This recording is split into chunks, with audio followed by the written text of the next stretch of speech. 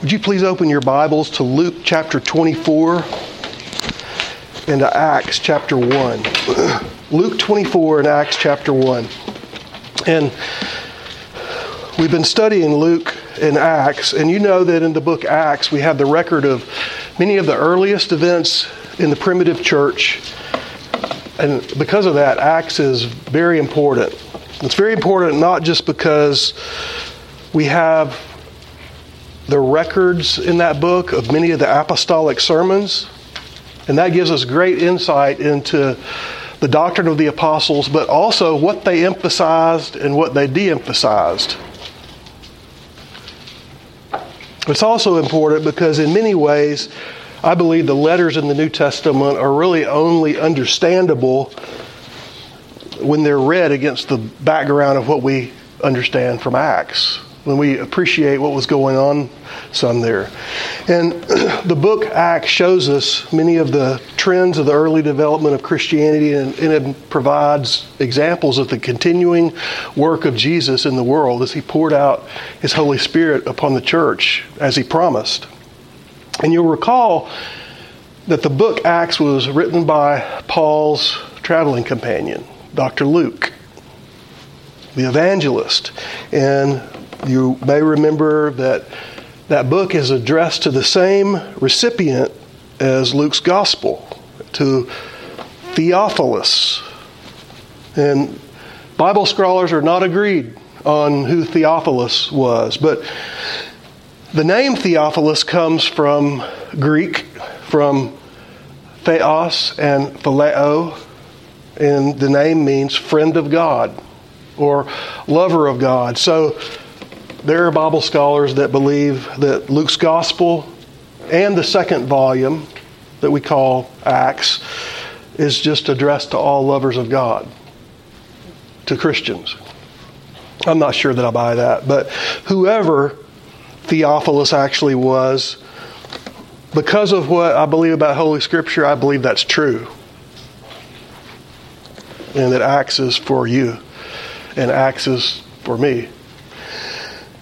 So some believe that Theophilus was a friend of Luke's and that he may have been a Roman official, because Luke addresses him in his gospel as most excellent Theophilus, which is the way that Roman officials were often addressed. So maybe. But in any case, the book Acts provides us with eyewitness accounts of many of the great moments in the early life of the church. And I want you to remember that Acts is really just a continuation. It's volume 2 of the third gospel. And it's a shame that sometimes readers forget that, because they just notice that John is between these books and they forget the continuity of these two volumes. But Acts explicitly refers back to Luke's gospel as the, quote, former account, or the former treatise, and then it picks up right where Luke left off at the end of volume 1. So if you accept the common authorship of Luke in Acts, and I do, then what you find is that Acts picks up right where Luke ends. Listen to these words from the end of Luke's gospel. The resurrected Christ has just appeared to his disciples. This is 24, verse 41. And while they yet believed not for joy and wondered, he said unto them, Have ye here any meat? And they gave to him a piece of broiled fish and of an honeycomb. And he took it and did eat before them. And he said to them, These are the words which I spake unto you while I was yet with you, that all things must be fulfilled, which were written in the law of Moses and in the prophets and in the Psalms concerning me. Now get that. Then opened he their understanding, that they might understand the Scriptures. And he said unto them, Thus it is written, and thus it behooved Christ to suffer, and to rise from the dead the third day, that repentance and remission of sins should be preached in his name among all nations, beginning at Jerusalem. And you are witnesses of these things. And behold, I send the promise of my Father upon you. Tarry you in the city of Jerusalem until you be endued with power from on high. And he led them out as far as Bethany, and he lifted up his hands and blessed them. And it came to pass, while he blessed them, he was parted from them and carried into heaven. And they worshipped him and returned to Jerusalem with great joy and were continually in the temple praising and blessing God. Amen. And that's the end of Luke's gospel. That's the end of volume 1. And now here are the first words of volume 2 of Acts. The former treatise have I made, O Theophilus, of all that Jesus began both to do and teach, until the day in which he was taken up, after that he through the Holy Ghost had given commandments to the apostles he had chosen, to whom also he showed himself alive after his passion, by many infallible proofs, being seen of them 40 days, and speaking of the things pertaining to the kingdom of God. So I hope you see clearly that what Dr. Luke is presenting us with in the book Acts is just the continuation of the narrative that he began in his gospel. So Acts is just book 2, or volume 2. And note there in verse 3 of Acts chapter 1, he tells Theophilus that Jesus, quote, showed himself alive after his passion by many infallible proofs. In that Bible, the New International Version and the New American Standard Version all translate that phrase, many infallible proofs, as many convincing proofs. And I want us to think for a few minutes this afternoon about the infallible proofs that Jesus is alive. The many infallible proofs. Now, you and I, generally, whether we understand and appreciate it or not, you and I generally are what historians of philosophy would call Enlightenment thinkers.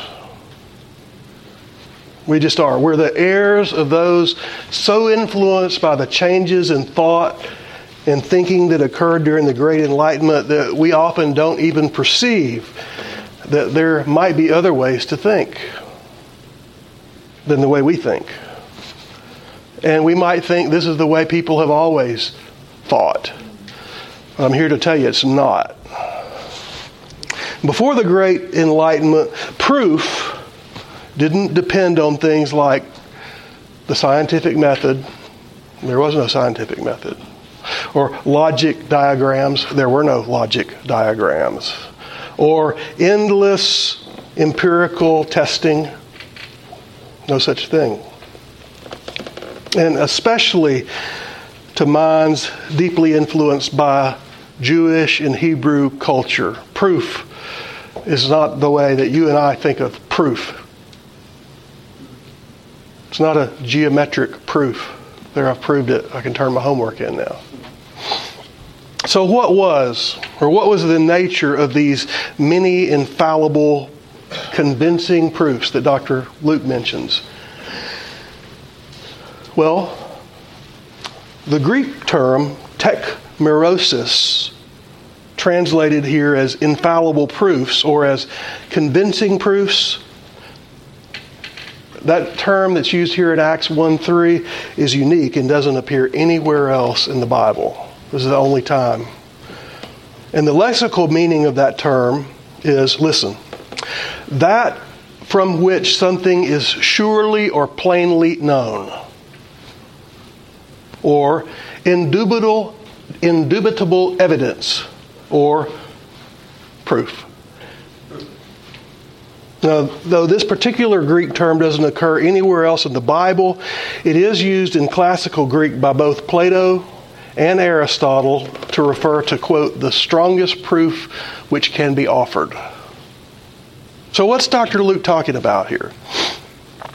Well, he might be talking about the eyewitnesses to the resurrection. But, well, we'll see. You know that a proof that doesn't prove or convince, it's not really a proof. But there are several eyewitness accounts to the resurrection of the Savior. In Matthew chapter 28, you remember when Mary Magdalene and the other Mary came to the body of Jesus. They went to care for it. And they found the angel in the empty tomb. And then they went to tell the disciples. And as they went to tell his disciples, behold, Jesus met them, saying, "All hail." And they came and held him by the feet and worshipped him. And Jesus said to them, "Be not afraid. Go tell my brethren that they go into Galilee, and there they shall see me." And then in verses 16 and 17, then the 11 disciples went into Galilee, into a mountain where Jesus had appointed them. And when they saw him, they worshipped him, but some doubted. In Mark's Gospel, chapter 16, now when Jesus had risen early the first day of the week, he appeared first to Mary Magdalene, out of whom he had cast 7 devils. And she went and told them that had been with him, as they mourned and wept. And they, when they had heard he was alive and had been seen of her, believed not. After that he appeared in another form unto 2 of them as they walked and went into the country. And they went and told it unto the residue. Neither believed they them. Afterward he appeared unto the 11 as they sat at meat. And he upbraided them for their unbelief and hardness of heart, because they believed not them which had seen him after he was risen. Now, several eyewitness accounts recorded in the Gospel. And what about that beautiful account in Luke's Gospel where he records Christ's appearance to those travelers on the road to Emmaus? This is Luke 24 as well, beginning in verse 13. The scriptures say, "Behold, 2 of them went that day to a village called Emmaus, which was from Jerusalem about 60 furlongs. And they talked together of all the things which had happened. And it came to pass, while they communed together and reasoned, Jesus himself drew near and went with them. But their eyes were holden, and they could not know him. And he said to them, What manner of communications are these that you have one to another as you walk, and are sad? And one of them, whose name was Cleopas, answered and said unto him, Art thou a stranger in Jerusalem, and hast not known the things which are come to pass there in these days? And he said, What things? And they said to him, Concerning Jesus of Nazareth, a prophet, mighty in deed and word before God and all the people, and how the chief priests and our rulers delivered him to be condemned to death and crucified him. But we trusted that it had been he which would have redeemed Israel. And beside all this, today is the 3rd day since these things were done. Yea, and certain women of our company made us astonished, which were early at the sepulchre. And when they found not his body, they came, saying that they had seen a vision of angels, which said he was alive. And certain of them which were with us went to the sepulchre and found it as the women had said. But him they saw not. Then he, that is Jesus, said to them, O fools, and slow of heart, to believe all that the prophets have spoken. Ought not Christ to have suffered these things and to enter into his glory? And beginning at Moses and all the prophets, he expounded unto them in all the scriptures the things concerning himself. And they drew nigh unto the village whither they went. And he made as if he would have gone further. But they constrained him, saying, Abide with us, for it's toward evening, and the day is far spent. And he went in to tarry with them. And it came to pass, as they sat at meat, he took bread and blessed it, and brake it, and gave it to them, and their eyes were opened, and they knew him. And he vanished out of their sight. And they said one to another, Did not our heart burn within us while he talked with us by the way? And while he opened unto us the scriptures?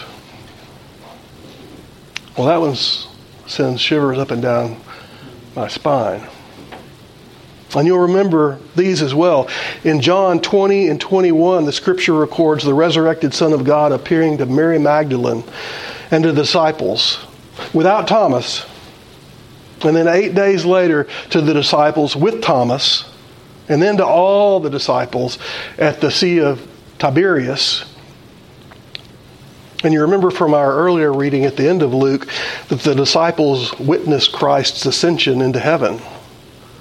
And in Paul's gospel in 1 Corinthians 15, he writes, I delivered to you first that which I received, how Christ died for our sins according to the Scriptures, that he was buried and he rose again the third day according to the Scriptures. And he was seen of Cephas, then of the 12. After that he was seen of above 500 brethren at once, of whom the greater part remain unto this present, but some are fallen asleep. After that he was seen of James and of all the apostles, and last of all he was seen of me also, as one born out of due time. So is that what Luke's talking about? There are a lot of eyewitnesses to the reality of the resurrected Christ. He was dead. He's alive. Well, a lot of people saw Jesus after his resurrection from the dead, and certainly the apostles were fully convinced that Jesus had come back from the dead. They were fully convinced. Do you believe that? I want to read a quotation to you from Simon Greenleaf. He was a professor of law at Harvard University. And Simon Greenleaf was a professor at Harvard back when there were a lot of Christians at Harvard. And he was a Christian and an author of a 3-volume work in jurisprudence called A Treatise on the Law of Evidence. In the mid-1800s, in the mid-19th century, he wrote a book called Testimony of the Evangelists, examined by the rules of evidence administered in courts of justice. So you got a lawyer reading the Gospels. Interesting. And listen to Greenleaf. The great truths which the apostles declared were that Christ had risen from the dead, and that only through repentance from sin and faith in him could men hope for salvation. This doctrine they asserted with one voice everywhere, not only under the greatest discouragements, but in the face of the most appalling errors that can be presented to the mind of man. Their master had recently perished as a malefactor by the sentence of a public tribunal. His religion sought to overthrow the religions of the whole world. The laws of every country were against the teachings of his disciples. The interests and passions of all the rulers and great men in the world were against them. The fashion of the world was against them. Propagating this new faith, even in the most inoffensive and peaceful manner, they could expect nothing but contempt, opposition, revilings, bitter persecutions, stripes, imprisonments, torments, and cruel deaths. Yet, this faith they zealously did propagate, and all these miseries they endured, undismayed, nay, rejoicing.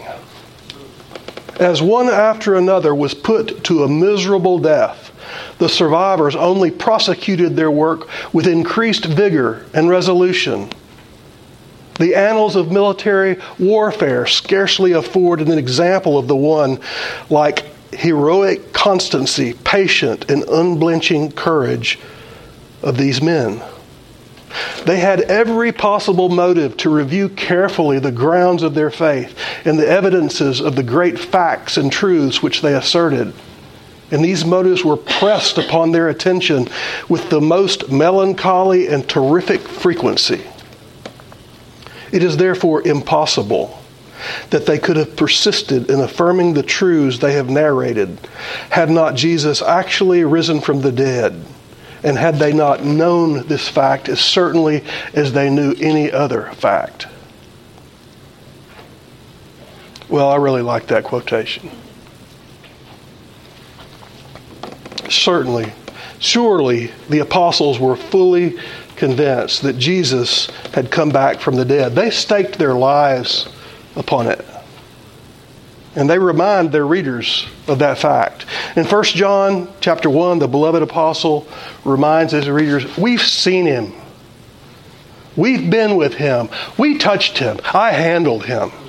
Don't tell me it was a ghost. John tells them, this letter that you're reading, it's from an eyewitness to the Christ. John's insistent. Hey, I was there. I was there. So thank God. Thank God for the apostolic record of the eyewitnesses to the resurrected Jesus.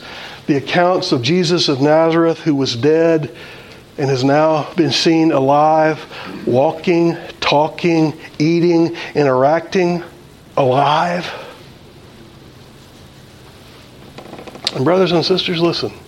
Certainly, eyewitness testimony can offer some pretty convincing proof. Don't you think?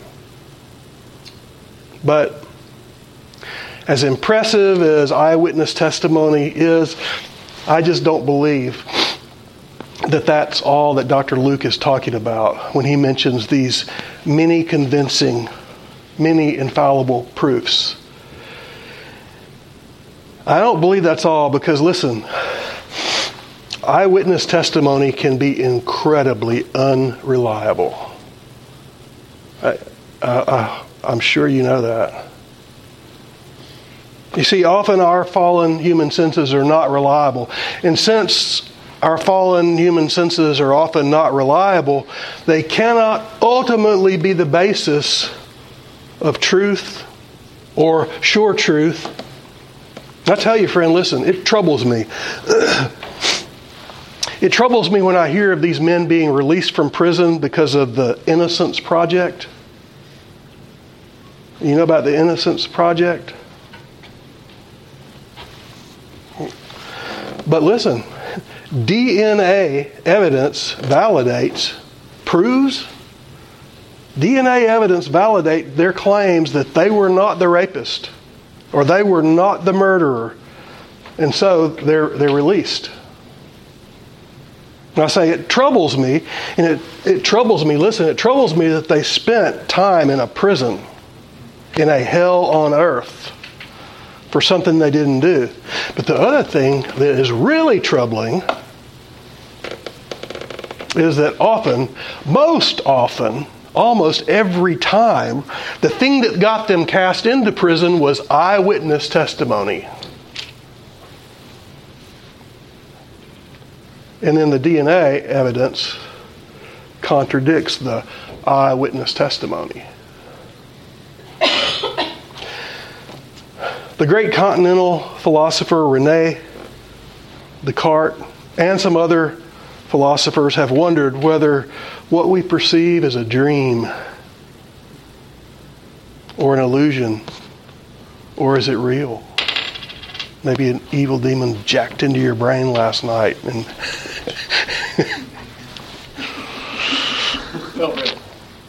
but listen, even if we dismiss such radical doubt, everyone here should know that their senses play tricks on them from time to time. Don't you know that? You know those funny mirrors at the state fair? They distort how we look. Mirages and holograms and movie-type special effects, they can fool us. The refraction of light in water makes it look like things are one place when they're not. They're not there, it's there. And that's just our eyes. Our ears play tricks on us too. We hear things that aren't there. Do you? I hear voices in the night.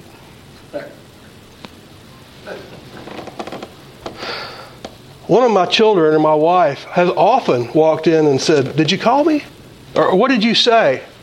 I ain't said nothing. I'm living with a bunch of crazy people. And then I remember I'm just like them. Because she says, "I didn't call you. I thought I heard you." Huh. You must be hearing things, old man. And even our sense of feeling and touch can deceive us. Did you know that if you touch dry ice, something that is very, very, very cold, if you touch dry ice, you will feel like it's burning you. Did you know that? And if you couldn't see, you'd say, it's burning me. Well, it's doing the exact opposite. Do you see that? It's not burning, it's freezing. If you couldn't see it was ice, your testimony would probably be, something burning hot touched me. Well, that would be a lie. Something freezing cold touched you. That's the opposite of burning hot. What about when we're sitting in the very same room, right next to each other, and my wife says, I'm freezing.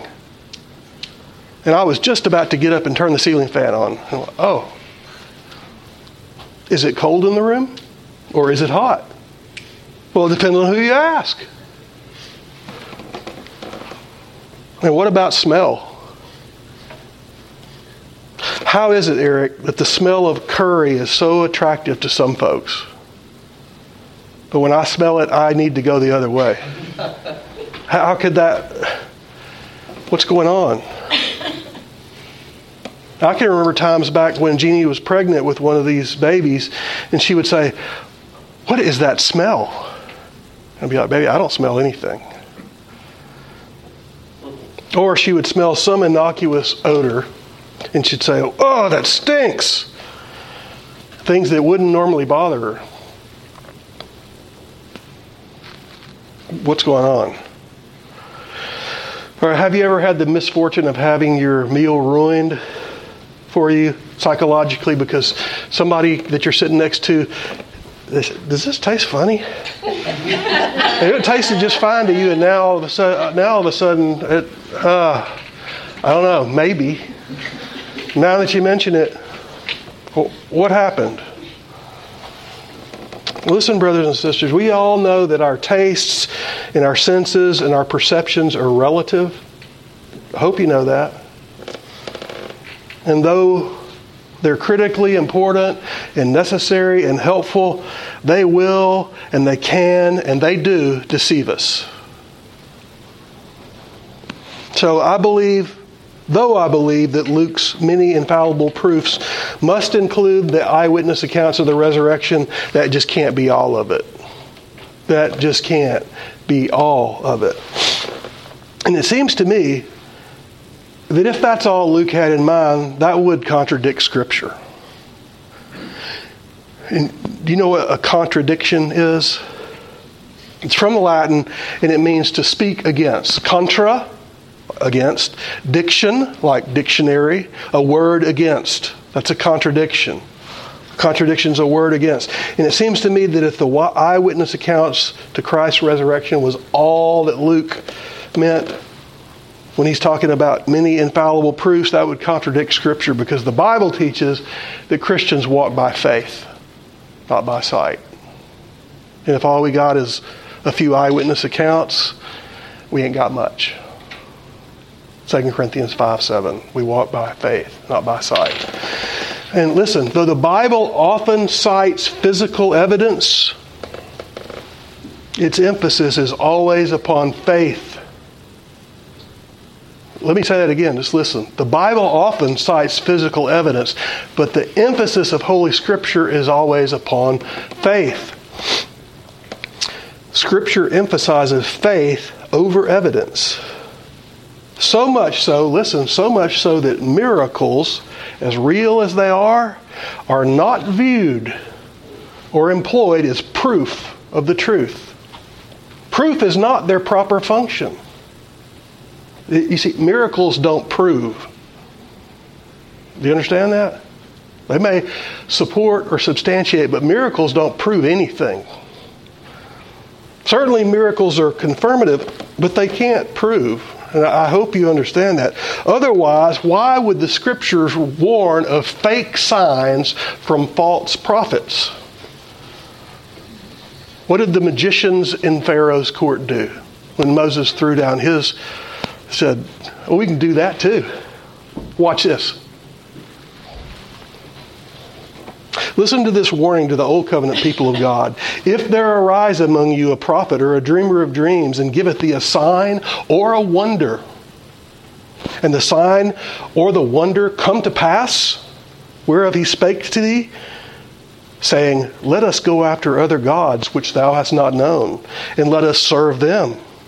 Thou shalt not hearken to the words of that prophet or that dreamer of dreams, for Jehovah your God proveth you, to know whether you love Jehovah your God with all your heart and with all your soul. You shall walk after Jehovah your God and fear him and keep his commandments and obey his voice and serve him and cleave unto him. And that prophet or that dreamer of dreams shall be put to death, because he hath spoken to turn you away from Jehovah your God, which brought you out of the land of Egypt and redeemed you out of the house of bondage, to thrust thee out of the way which Jehovah thy God hath commanded thee to walk in. So shalt thou put away evil from the midst of thee. Deuteronomy 13, verses 1 through 5. Moses just assumes that these guys can do miracles. And why did Jesus say, there shall arise false Christs and false prophets, and shall show great signs and wonders, insomuch that if it were possible, they would deceive the very elect? Matthew 24:24. Do you get that warning? Miracles don't prove.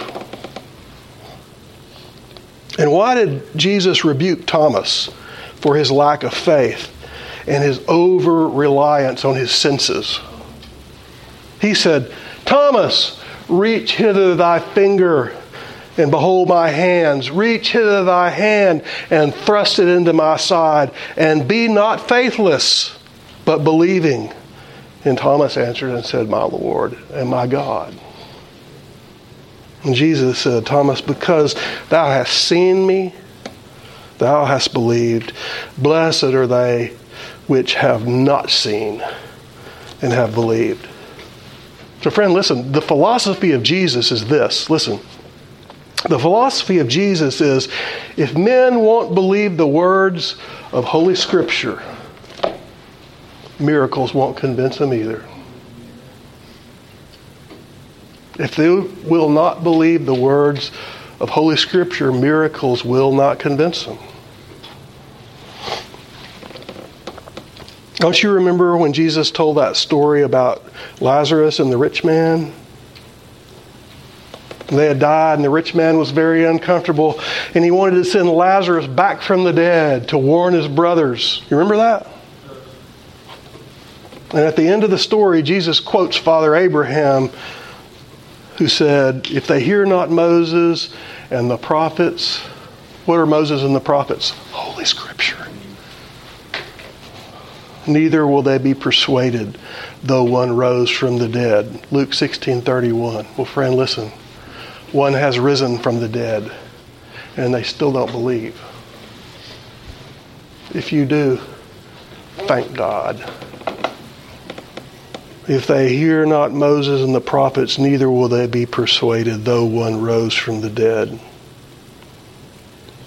If they won't believe the Scriptures, even a miracle won't convince them. But you see, beloved, listen, miracles are always accepted from a stance of faith, not of doubt. Did you understand that? Miracles are always accepted from a stance of faith, not of doubt. Miracles are confirmative. It'll help your faith. I can look back at my life and see stuff God's done and say, the fingerprints of God are all over my life. I can't believe some of the stuff that's happened in my life would have happened randomly. That would take more faith than it would take for me to believe that God's got his hand on me. If the only thing that Luke meant was that seeing Christ's risen body is what convinced the apostles, then his many infallible proofs must refer only to seeing the risen Christ. But listen, just seeing the risen Savior, as wonderful as that must have been, that hardly amounts to many infallible proofs. And neither does seeing, hearing, and touching him amount to many infallible proofs. Somebody might make a case that many people saw him, but Acts 1, verse 3 doesn't say one infallible proof shown to many people. It doesn't say that. It says many infallible proofs, or many convincing proofs. Or somebody might say that many infallible proofs just means that many times Jesus appeared to the apostles over the 40 days between his resurrection and the ascension. But it doesn't say one infallible proof shown many times. It says many convincing proofs. So 40 appearances over 40 days would still be just one proof. Just as one witness giving the same testimony 40 times in a court of law would still be just one witness. You see?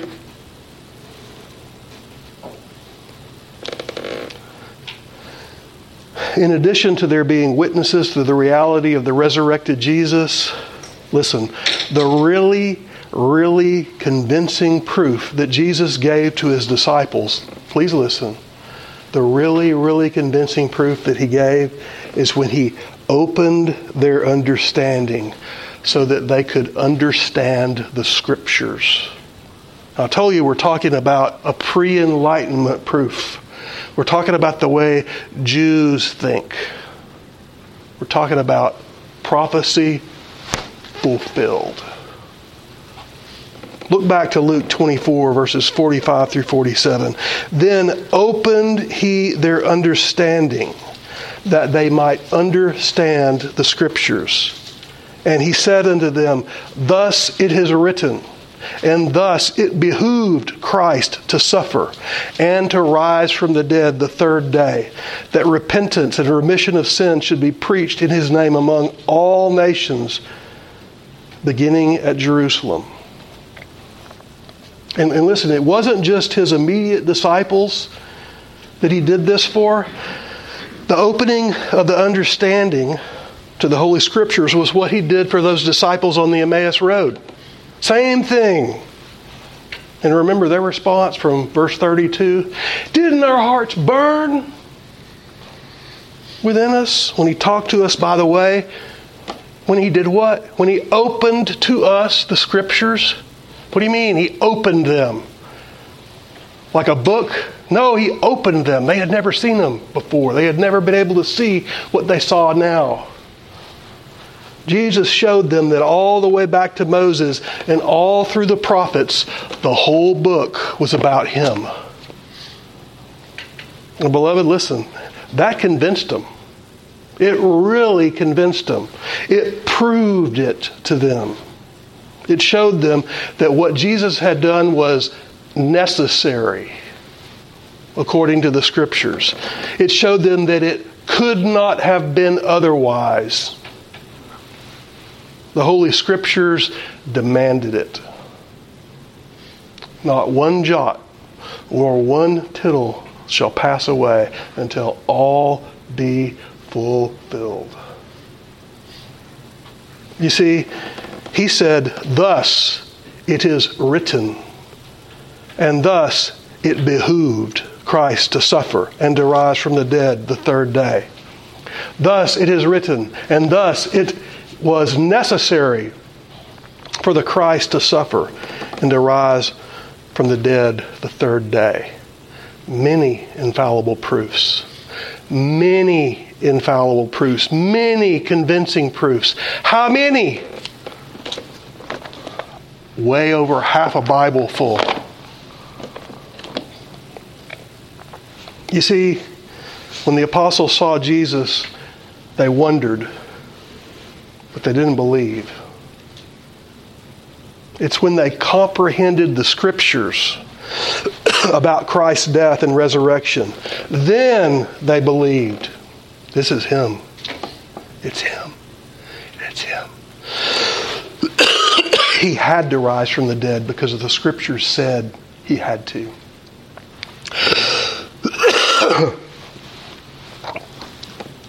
Think with me for a minute, brothers and sisters.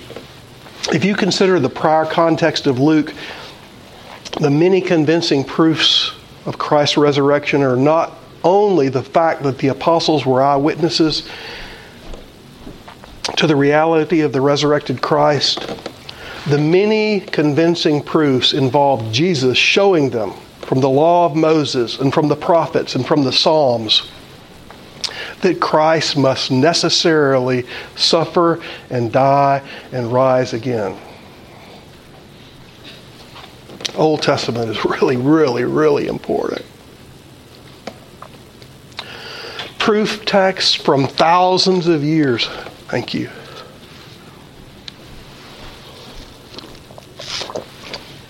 Proof text from thousands of years of holy Old Covenant scriptures, properly examined, convincingly and infallibly by the convincing and infallible Lord Jesus Christ. Can you imagine, Eric? Jesus saying, let's have a little Bible study. Let me show you something. That's exactly what happened. And they were never the same. Never the same again. To the doctor, to the evangelist Luke, that constituted many infallible proofs. He was convinced.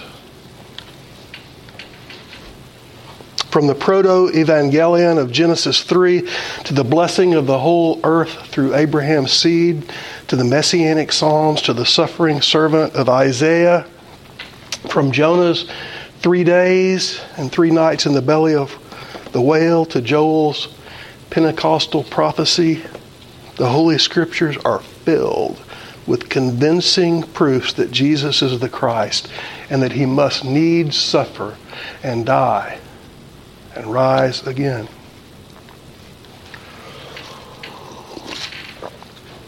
Give me just a minute, brothers and sisters.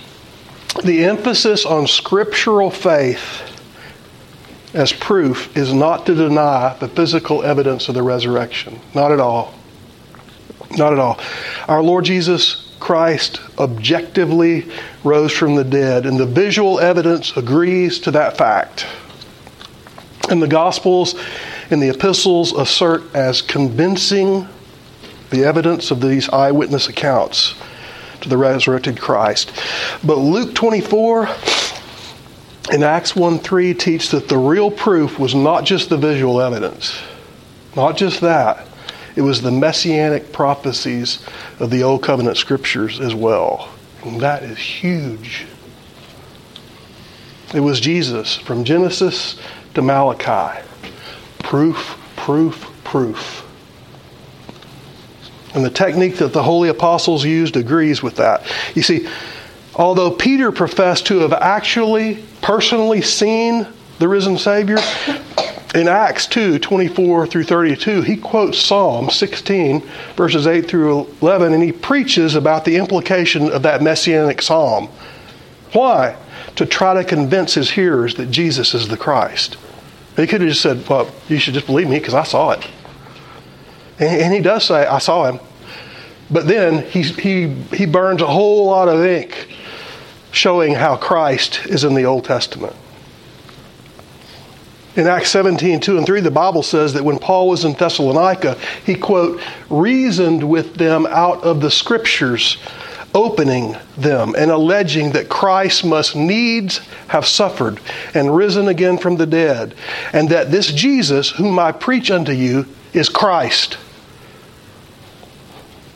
Paul, I thought you said he knocked you off your horse on a road and that you saw him. Well, I did. But let's look at the Bible. ESV, explaining and proving that it was necessary for the Christ to suffer and rise from the dead, saying, this Jesus whom I proclaim to you is the Christ. So, beloved, listen. Speaking broadly, the prophets, the Lord, and the apostles routinely proved their points by appealing to Holy Scripture. Good technique for us, Christians. They showed that the whole book, this whole book, is all ultimately about Jesus. It's ultimately about the Savior. Many infallible proofs. Many convincing proofs. Listen, if you want truth, if you want life, if you want peace, if you want joy, if you want hope, if you want love, anybody want that? All that? If you want all that, the only place you'll find it is in Jesus of Nazareth, the Son of the living God, the Christ. And He is alive. Let's stand for prayer.